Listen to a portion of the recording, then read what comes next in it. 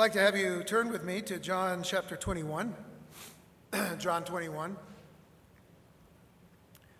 For those who have been following us over the last 3 years in the book of John, this is our last study in John. And some of you are going, wow, finally, we get there. But it has been a little over 3 years that we've been studying this wonderful and powerful gospel. As we began a couple of weeks ago, this is the third of us, just 3 teachings of John chapter 21. A chapter that began with the disciples being in the Galilee as Jesus had commanded them to be there where he would meet with them. As we said that first week, a couple of weeks ago, that Peter would be the focus of this chapter for the most part.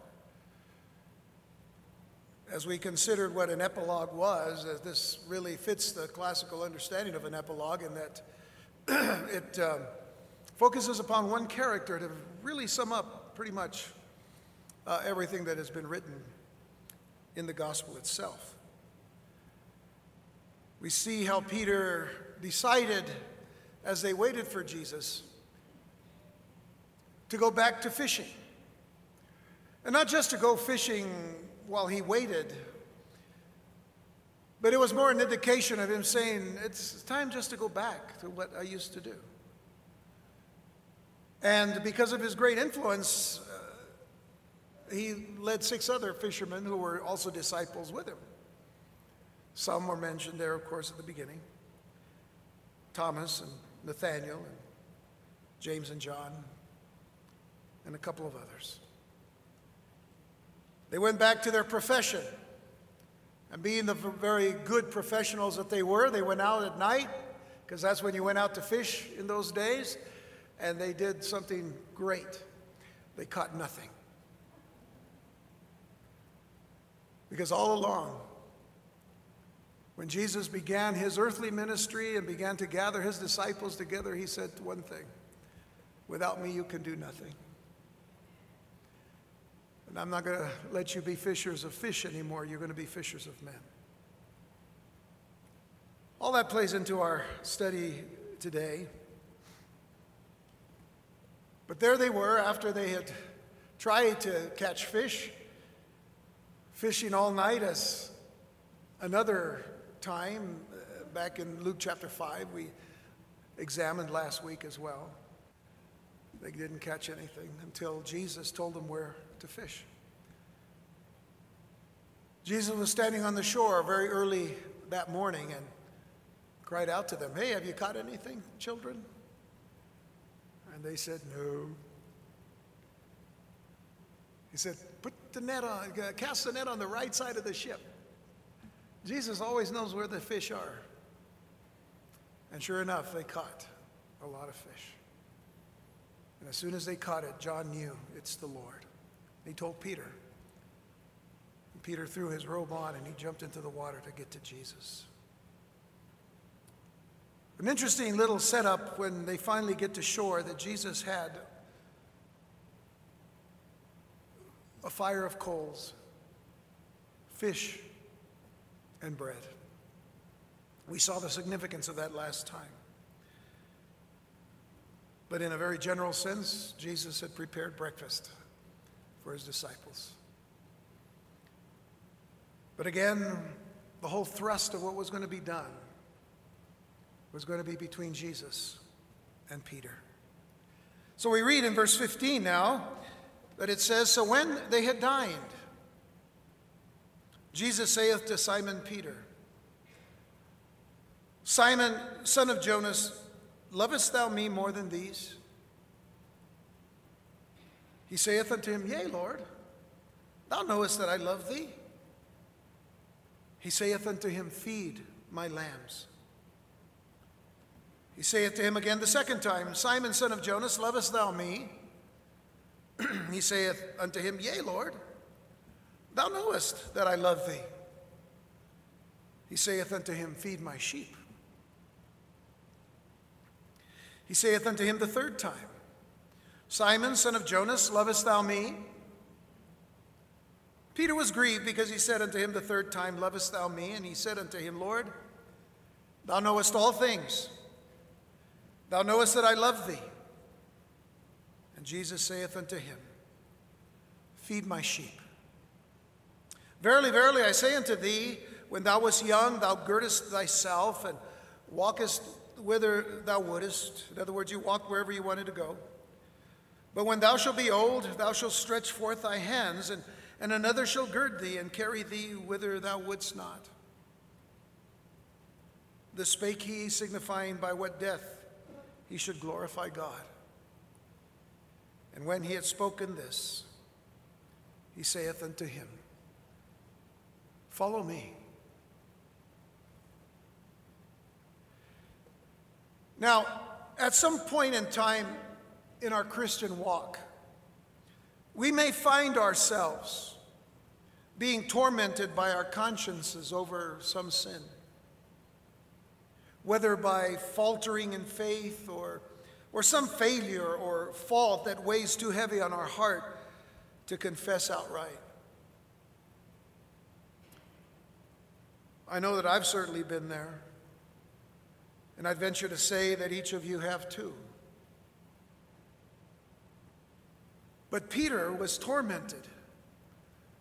He was tormented by his conscience much more than the other apostles, simply because his denial of the Lord Jesus Christ before the crucifixion was so pronounced. And it was public.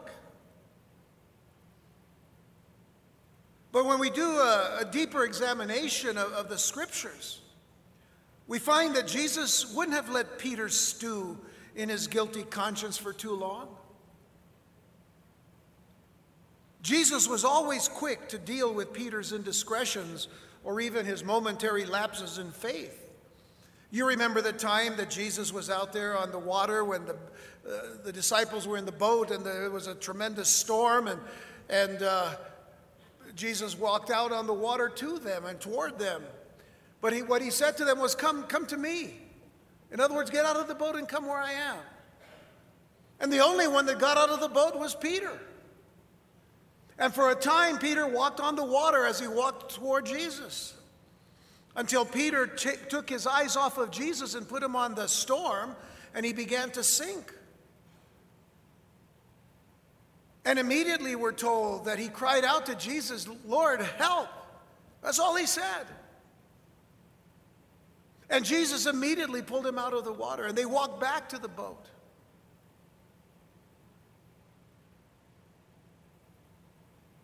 Jesus didn't let him bobble up and down inside the water. He says, well, yeah, Peter, I'm teaching you a little lesson. Go ahead, just wait for me.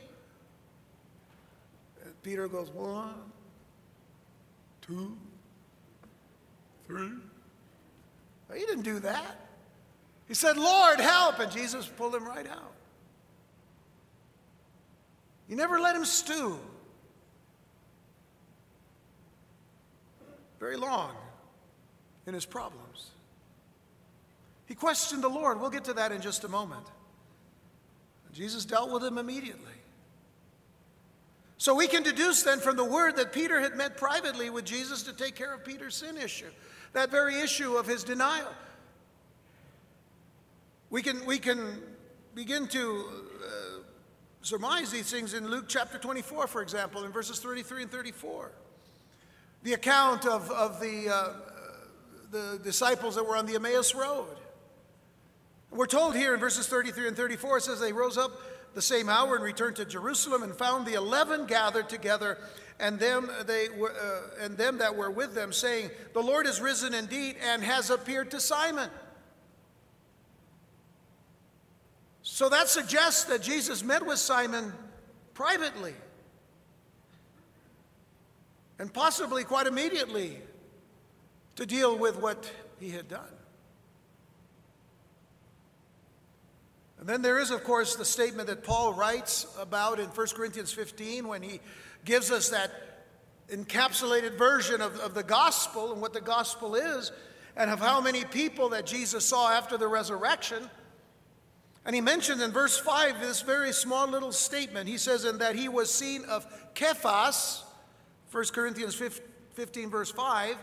Cephas is the Hebrew pronunciation of the name that Jesus actually gave to Peter, which is a stone. He said, "And that he was seen of Cephas," and then notice the next word, "then of the 12." And that suggests the fact that he saw Peter before he revealed himself to the disciples. The fact that Peter denied the Lord publicly made it necessary for Jesus to restore him in public, and in this case in the presence of his brother disciples and apostles. And it was necessary because what Jesus wanted to do was restore Peter to his apostleship and to his leadership. But this wasn't all that would be accomplished that morning. Let's also remember the initial context of this chapter. Peter, in waiting with the other apostles for Jesus by the shore of the Galilee, as I mentioned earlier, he decided to go back to fishing. And not just as a recreational thing, he wanted to go back as his profession, as his livelihood. In deeper examination, and whether or not it was due to his failures, Peter forsook the Lord's call to be fishers of men, to fish once again for fish. And as I said, his influence brought 6 others with him. "Oh, we'll just go with you. We'll start a nice business. We had a nice time with Jesus for 3.5 years. We don't know what's going to happen after that, so let's go back to what we know." And so the lesson was primarily for Peter, but it was also for the rest of the disciples as well. And at this point, we can consider how loving the Lord was with Peter and the others as he prepared to deal with their spiritual needs. What did he do? He took care of them. He took care of their physical needs as well. He fed them. He gave them time to dry off. He allowed them the opportunity to get warm, to satisfy their hunger, and to even enjoy personal fellowship with them. That's what the Lord wants to do for all of us. That we might be so enraptured in his love and mercy and his fellowship, that when he is ready to speak to our hearts and correct us or to help us or to change us in some way, that we realize it's going to come from a loving shepherd and not from one who wants to destroy us or take away from us. Jesus is the master shepherd here. He is the master shepherd. The Lord wanted to make sure that Peter and the rest would never deny him again or to fall back from his mission he had called them to undertake.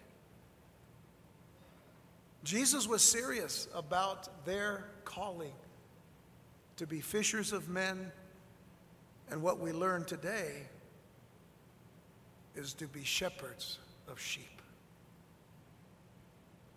And so in verse 15, going back to our text, verse 15, "So when they had dined, Jesus saith to Simon Peter," Shimon, that was his name, Shimon. That was the name that Peter had. That was the name that he was known by in Capernaum and in the Galilee region. It was also the name that he was known by before he came to the knowledge of Jesus Christ. It was the name that represented him, his earlier life, his character, his reputation that he was known by. When Jesus first meets him, what does he do? He changes his name. You shall be Peter. Petros, a stone. In Hebrew, Kephas, a stone. So how interesting that Jesus goes back to that name. Why? Because of character issues. Shimon, son of Jonas, lovest thou me more than these? He saith unto him, Yea, Lord, thou knowest that I love thee. He saith unto him, Feed my lambs. So let's first consider the irony now of Jesus using Peter's name from his unregenerate days. Shimon, Simon, because the name itself in Hebrew means one who hears and obeys. One who hears and obeys. And that's really interesting because Peter didn't even obey his own words. There was an earlier boast of Peter that would haunt him when the Lord would call him Simon. In Matthew 26, verses 31 through 35, before Jesus goes to the cross, he's making it very clear what's going to be happening in the next few hours. And he says to his disciples in verse 31 of Matthew 26, And saith Jesus unto them, All ye shall be offended because of me this night. For it is written, I will smite the shepherd, and the sheep of the flock shall be scattered abroad. But after I am risen again, and notice what he says here, I will go before you into Galilee. He was already telling them after his resurrection, he would meet them up in Galilee. Where we see them now in John 21. But Peter responds, and Peter answered and said unto him, Though all men shall be offended because of thee, yet will I never be offended. That's quite a boast. And Jesus said unto him, Verily I say unto thee, that this night, before the cock crow, thou shalt deny me thrice, 3 times. And Peter said unto him, Though I should die with thee, yet will I not deny thee. Consider the boast again. Though I should die with thee, yet will I not deny thee. Likewise also, by the way, look at the last phrase. Likewise also said all the disciples. Oh, yeah, we're not. Yeah, we're with him. Never forget that. They just let Peter do the boasting. They thought the same way. But what Jesus brings up in his meeting with Peter publicly with the other disciples, the key issue that Jesus brings up was Peter's love and devotion to Jesus. And as we've already examined and seen, Peter had a love and a devotion to Jesus, a great love and devotion for Jesus, a sincere love and devotion for Jesus. But nonetheless, Jesus asked him, Shimon, son of Jonah, lovest thou me more than these? Now here's the question that most people don't ask. What did the Lord mean by more than these? Lovest thou me more than these? Is he saying, do you love me more than these disciples love me? That's a possibility that that's what it means. Do you love me more than these disciples love me? It could also mean this. It could also mean that Jesus was asking him, Simon, do you love me more than you love these friends and brothers? Do you love me more than you love them? That's a possibility here. But it comes down to another question. Do you love me more than these fish? More than these nets and these boats? Do you love me more than your fishing business and the livelihood that it provides? Do you love me more than these? Here's the reason why the question is left open the way it is. Because the question applies to all of those things. And now it probes our hearts as to whether we love Jesus more than anything in this life, more than anything and anyone in this life. For each and every one of us who says that we are a believer in Jesus Christ, that is a critical concern. The Lord already knows our hearts, doesn't he? We could fool some of the people some of the time, as Abraham Lincoln said, but we can never fool him. Yet he will probe us. And the reason he does is because he loves us. And he loved Peter. And he loved his disciples. The most probing of Peter's conscience by this question that Jesus asked was focused on the word love. He said, Peter, do you agapao me? Do you agape me? Because that word agapao or agape in the Greek describes the sacrificial, unconditional, divine love of God. And in fact, in the scriptures, it is the highest kind of love that God alone gives. But Peter's answer, as prompt as it was cautious at best, because he said to the Lord Jesus, he says, yes, Lord, you know that I have a deep affection for you. I mean, I do. I love you. I love you like a brother. Because you see, the word that Peter used was the word phileo. It's a root word for Philadelphia, brotherly love. It's a special love. It's a conditional love, but it's a special love. And it's a love that God actually does acknowledge.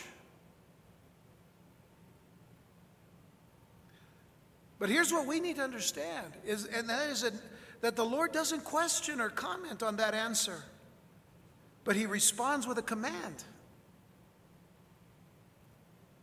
And what he responded to was Peter's first answer, yes, Lord. The command was, feed my lambs. In one sense, Peter is no longer boasting. This is what we need to understand about Peter's answer. He's no longer boasting as he had in the past, even with Jesus. Because in all of this, in these last few weeks, as it were, after Jesus rose from the dead, Peter had been humbled, even humiliated, brought to his lowest low. And as I said, his yes, Lord, or his yea, Lord, was in response to the question of loving Jesus. Jesus knew that he loved him. But Peter couldn't boast anymore. Oh, yes, Lord, I love you. I love you with agape love. Can't boast about it anymore. It's kind of like when we find ourselves so low that we kind of sense that we need to work our way back up to a greater love for the Lord. The Lord will understand that. And then he loves us with an everlasting love, which is what agapao is.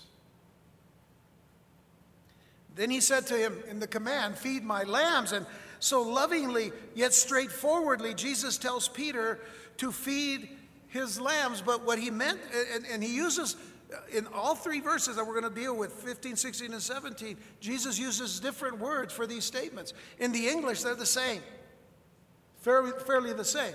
But in the Greek, they're totally different. Jesus tells Peter to feed bosque, or bosco. It comes from the root word bosco. Bosque, his baby lambs. That is arnion. The word arnion means the little baby lambs. He says, feed them, graze them, as a shepherd would his sheep. His little lambs especially need the nutrition. They need the milk. And they need, to gradually move up into whatever else it is that they eat. But it says, feed these lambs, these little lambs.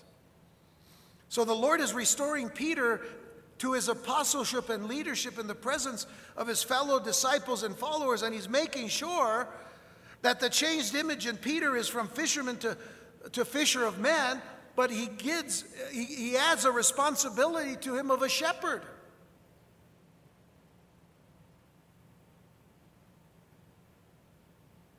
In other words, Peter was now to minister both as an evangelist, catching the fish, and a pastor, shepherding the flock. Now, here's an incredible and amazing transformation that also takes place in that a man goes from being a fish to being a sheep. We're caught as fish, and we're fed as sheep. Don't get confused. But it's an incredible picture.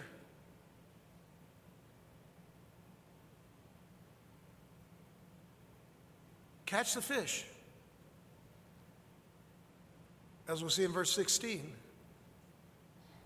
lead the flock. Shepherd them. Feed them. Tend to them. An incredible and amazing transformation, isn't it? From fish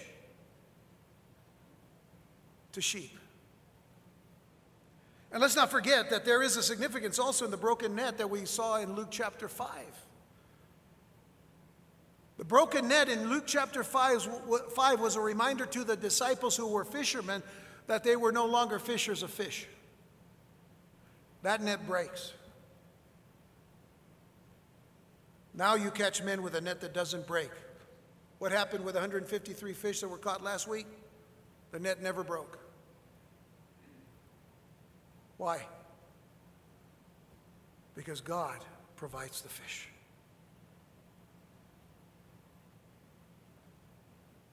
Consider, if you will, the words of the Apostle Paul to his son in the faith, Timothy. In 2 Timothy chapter 4, verses 2 through 5, now Timothy has been a pastor. He was a pastor of the church in Ephesus for a time. And he struggled as a young man, being that, taking the responsibility of that role and all. Yet toward the end of Paul's life, he continues to encourage Timothy to do these things. In verse 2, preach the word, be instant or ready, in season and out of season. Reprove, rebuke, exhort with all longsuffering and doctrine. For the time will come when they will not endure sound doctrine, but after their own lust shall they heap to themselves teachers having itching ears. That's where we live today. That's the way the church is today.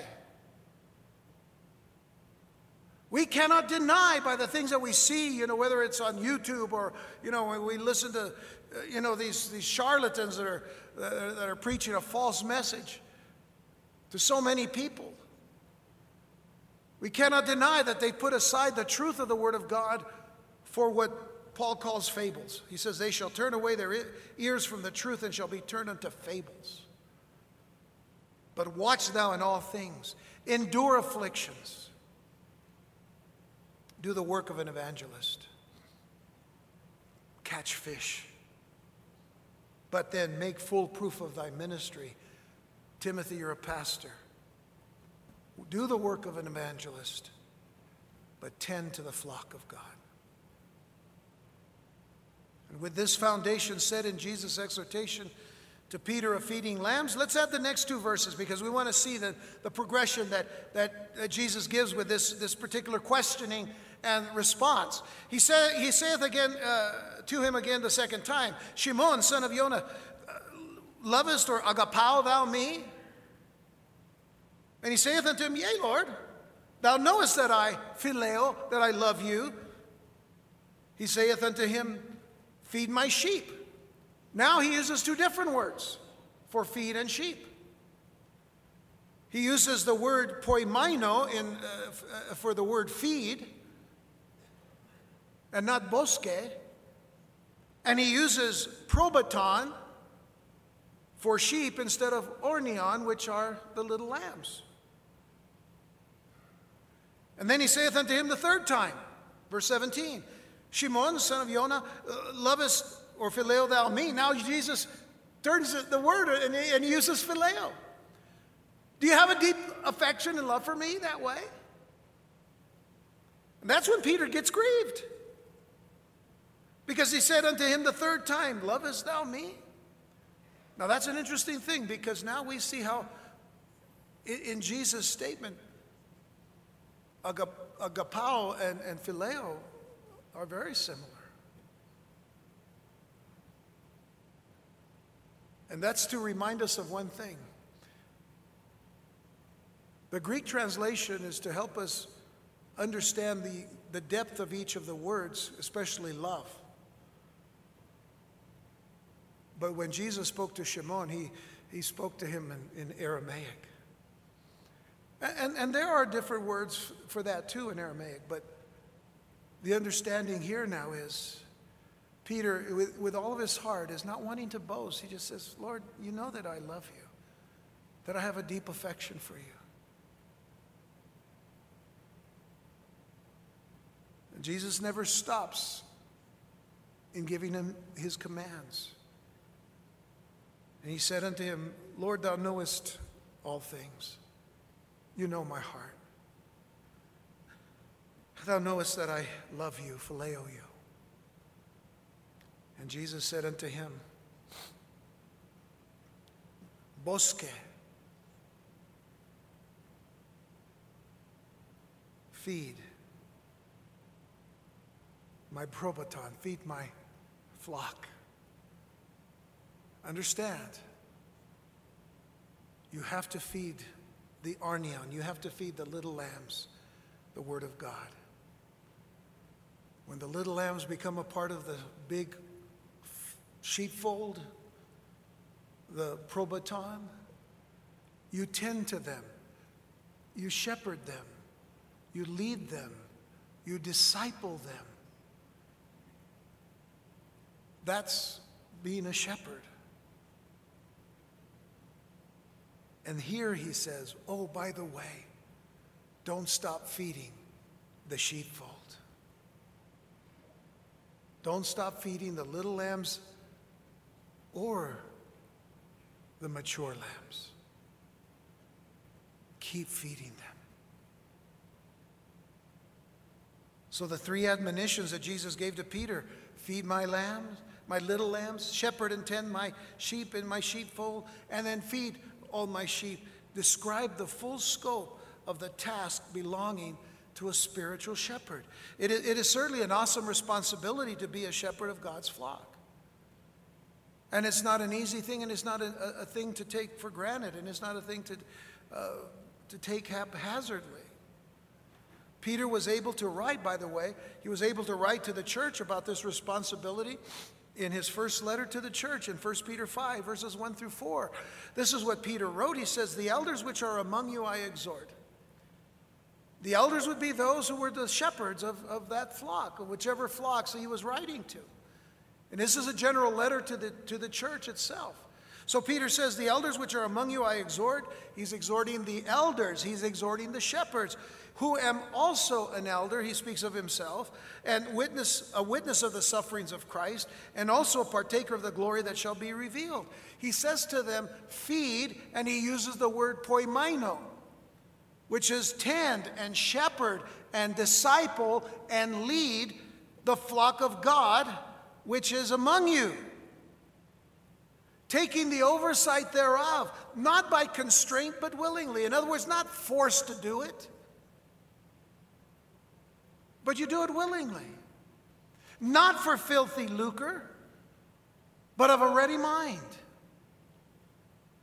You don't do it for what you can get out of the ministry. How sad it is that that's what we see a lot happening in the church today. People getting things out of the ministry for their own gain. living in multi-million-dollar mansions, flying multi-million-dollar jets here and there. Who are they? Idiots? Forgive me. But that's what they are. And the useful idiots are the ones that don't listen to the Word of God, but drop their funds right in front of them. And then they mock God. And they themselves have the people throw the money out on on the steps of their altars, and then they walk on it, march on it. It's a joke. Anybody ever see what I'm describing right now to you? 3 people in the bus? You need to pay attention. This is happening every day.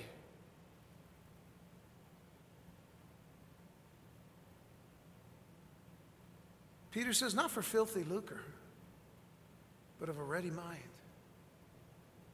Neither is being lords over God's heritage. Being lords, being those that condescend. Whatever they wear makes them different, makes them above. Really? The only thing that Peter ever wore was a fisherman's cloak. That's all he ever was. But being in sandals to the flock. Being a sample of what a leader is supposed to be. And when the chief shepherd shall appear, you shall receive a crown of glory that fadeth not away. You know, it's always so good to know that we have a good shepherd, that we have a great shepherd and the chief shepherd in Jesus Christ. He is the true shepherd. Peter and the disciples, and then later on those that they would bring into the leadership down through the ages, are only under shepherds. The true shepherd is Jesus Christ. He himself calls himself the good shepherd in John 10:11. I'm the good shepherd giveth his life for the sheep. In Hebrews 13, Paul in verses 20 and 21 says, now the God of peace had brought again from the dead our Lord Jesus, that great shepherd of the sheep, through the blood of the everlasting covenant, make you perfect in every good work to do his will, working in you that which is well-pleasing in his sight through Jesus Christ, to whom be glory forever and ever. And then, of course, what we saw in 1 Peter 5, verse 4, the chief shepherd. He is the chief shepherd. And so now Jesus is establishing that Peter and the other disciples are not just to be fishers of men, they're now to be shepherds of the flock of God. But we now arrive to the last words of the epilogue, the words that pertain to Peter, that Jesus says to him very succinctly, very quickly as well. Verily, verily, I say unto thee, when thou wast young, thou girdest thyself and walkest whither thou wouldest. But when thou shalt be old, thou shalt stretch forth thy hands. Stop there. What is he saying? When you are old, you're going to stretch forth your hands. You get the picture? And another shall gird thee and carry thee whither thou wouldst not. And this spake he, signifying by what death Peter should glorify God. When he had spoken this, he saith unto him, follow me.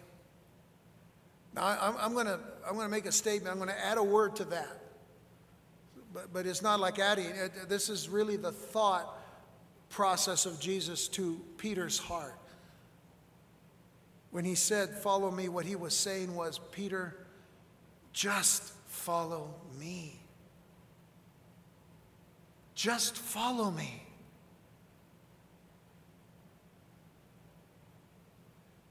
You see, Jesus had challenged Peter to serve him by feeding and tending to Christ's young lambs and sheepfold, but now he was calling the apostle to total commitment. Total commitment. And total commitment requires the leadership of the Holy Spirit. When Peter was young, he girded himself. He dressed and he walked where he willed. And before knowing Jesus, he ran his life as he willed. He did what he wanted. He went where he wished. He talked as he willed. He chose the pleasures he desired. He chose the profession he wanted. But before Jesus, Peter was able to live and do as he wanted when he wanted, but no longer. No longer. Jesus Christ, his Lord, his Savior, was now in control of his life. And when the apostle was older and more mature, the Holy Spirit would dress him and carry him places that he would not choose or will to go. And that is, of course, when he was in his own life, when he was in his own willful life. Would he have ever gone to a centurion's home?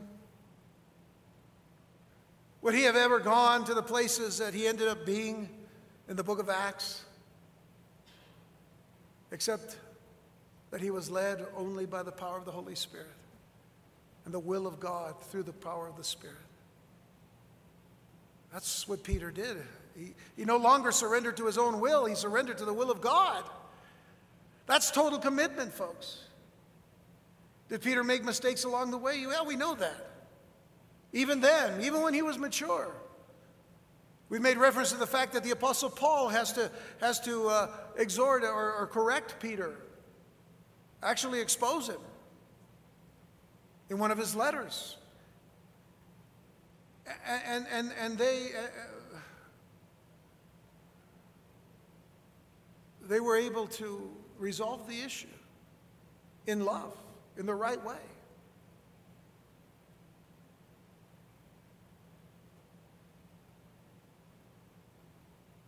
So when the Holy Spirit now dresses him and carries him to places that he would not choose to go, that of course refers to the suffering, the martyrdom that Peter was to undergo for the sake of Christ.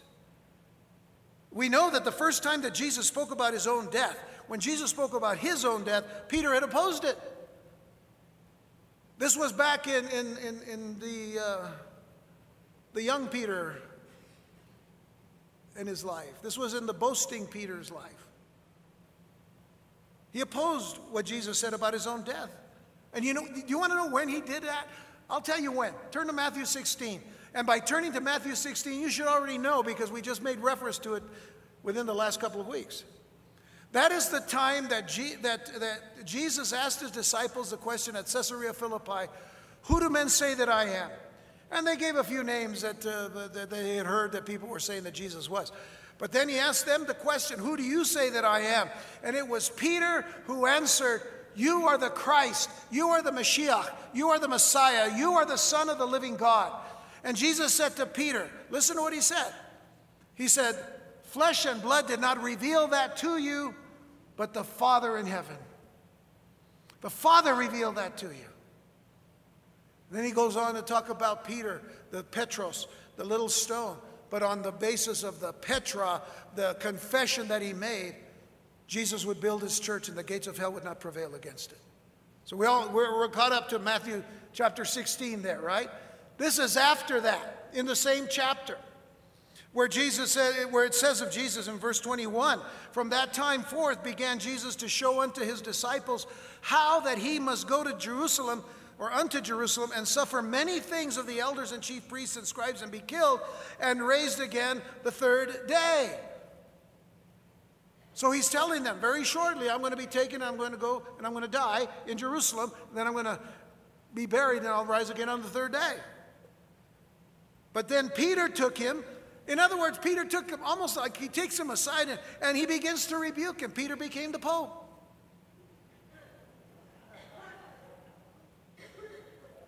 Yeah, I don't mean to, downplay that, but that's what he all of a sudden thought, well, I'm special here. And he takes him aside, and what does he do? He rebukes Jesus. Have anybody here ever rebuked Jesus? Has anybody here ever said no to Jesus? Well, in a way, a lot of us have. But not outright, not like Peter. Peter just said it. No, Jesus. Not so, Jesus. Here he takes him aside and he rebukes him and he says, "Be it far from thee, Lord. This shall not be unto thee." But he turned. Jesus turns and he said unto Peter, listen to what he said. Nice little words. "Get thee behind me, Satan. Thou art an offense unto me, for thou savorest not the things that be of God, but those that be of men." That was one of the boasts of Peter. When it came to Jesus saying, "This is how I came to die." And don't forget that Peter had even used his sword in the Garden of Gethsemane in a futile attempt to protect the Lord from his captors. And yet Peter had boasted that he would die for the Lord Jesus. But when the pressure was turned up, he failed miserably, and we probably would have done worse. But early that morning, by the shore of the Galilee, Peter had girded himself and hurried to meet Jesus. He girded himself to meet Jesus. But there was a day coming. There was a day coming when another would take charge of Peter and kill him. History and tradition teach us that Peter would die under the rule of Nero, the emperor of Rome in that time. Tradition also teaches us that Peter was indeed crucified, but that he had asked to be crucified upside down because he was not worthy to die exactly like his master died. But his death would not be a tragedy.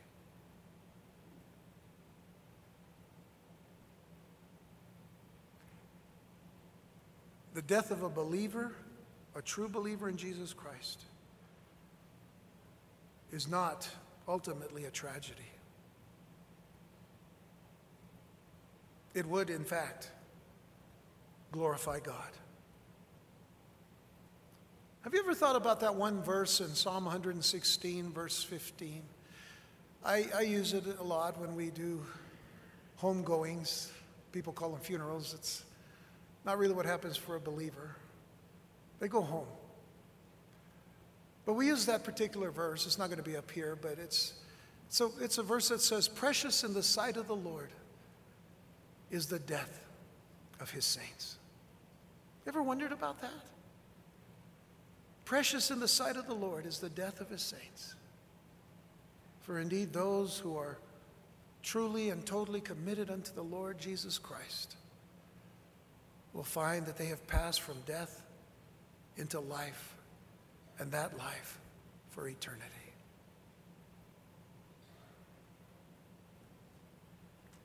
Lazarus' death glorified God because that gave Jesus the opportunity to come and proclaim who he was. What did he say of himself? "I am the resurrection and the life."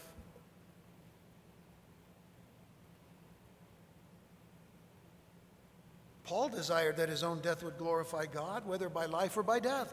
Philippians 1:20 verses 20 and 21. "According to my earnest expectation and my hope," Paul says, "that in nothing I shall be ashamed, but that with all boldness as always, so now also Christ shall be magnified in my body, whether it be by life or by death." And then he says, "For to me to live is Christ, and to die is gain."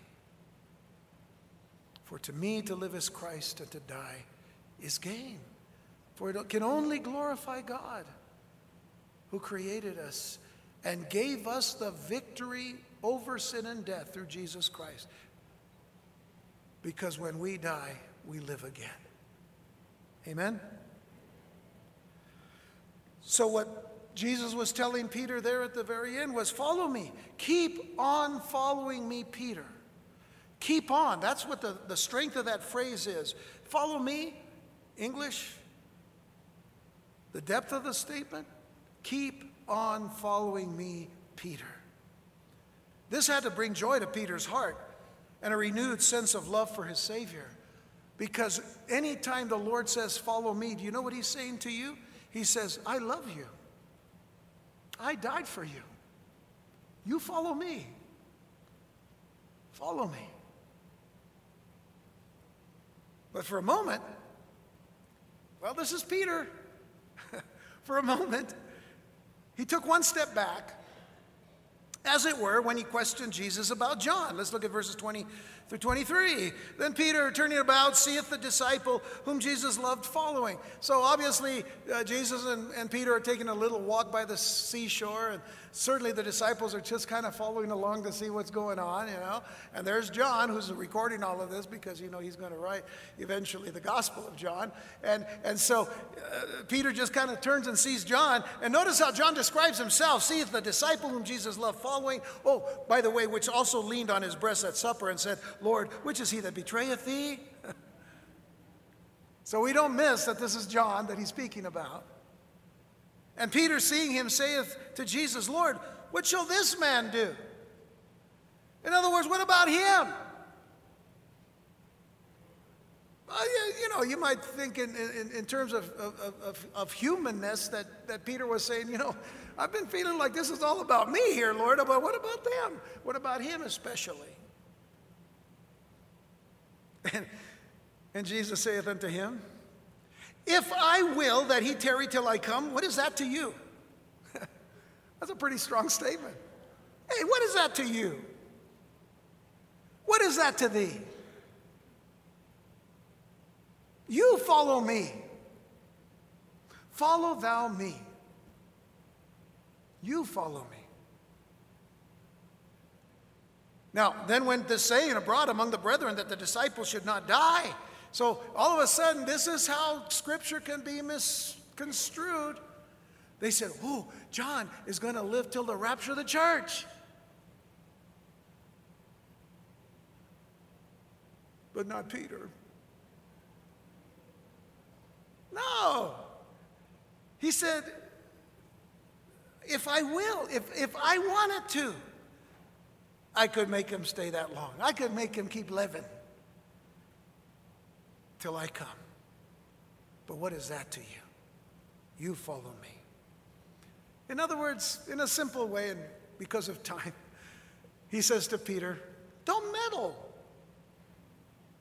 in somebody else's ministry or calling. Don't meddle. Just follow. Total commitment requires undivided attention to one's own task. Keep your focus on your task.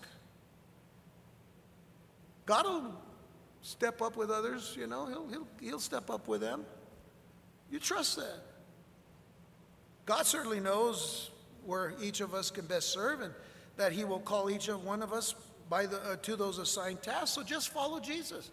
Just follow the Lord. And as I said, you know, John corrected the rumor by just saying, he just says if he wanted to, he could have done that. So that's another reason to study the Word of God very diligently. Study the Word diligently so that you don't misconstrue what the Word of God says. Last two verses of John 21, yay. This is the disciple which testifieth of these things and wrote these things, and we know that his testimony is true. And there are also many other things which Jesus did, the which, if they should be written every one, I suppose that even the world itself could not contain the books that should be written. Amen.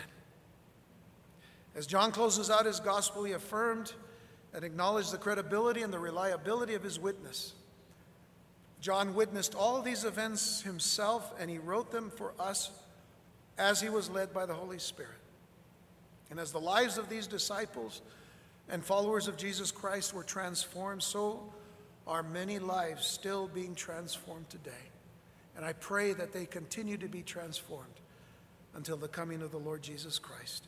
Let me leave you with the words of John in 1 John chapter 5, verses 10 through 13, to speak about this issue of witness and testimony. And we'll close the gospel with this. 1 John 5, verse 10 says, he that believeth on the Son of God has the witness in himself. He that believeth not God has made him a liar, because he believeth not the record that God gave of his Son. And this is the record, that God has given to us eternal life, and this life is in his Son. Folks, there's no eternal life in anyone else but in Jesus Christ.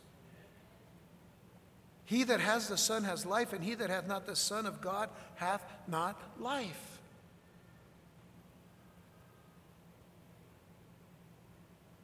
We'll get back to you. These things have I written unto you that believe on the name of the Son of God, that you may know that you have eternal life. Listen, we can know today that we have eternal life. It isn't a guessing game. It isn't that you do this, this, and this, and this, or you knock on so many doors on the weekends, or you wear a white shirt and a black tie and ride a bicycle and go around here doing all of these other works. It's not about that. You know what it is? You can know that you are saved. I have written these things unto you that believe on the name of the Son of God, that you may know that you have eternal life, and that you may believe on the name of the Son of God.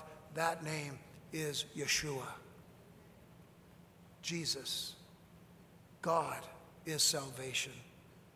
He is HaMashiach. He is the Messiah. He is the Christ. He is the Anointed One. He is God the Son. And you can know him today. Before you leave this place, you can know him and bear witness to his life and to his love until he comes again.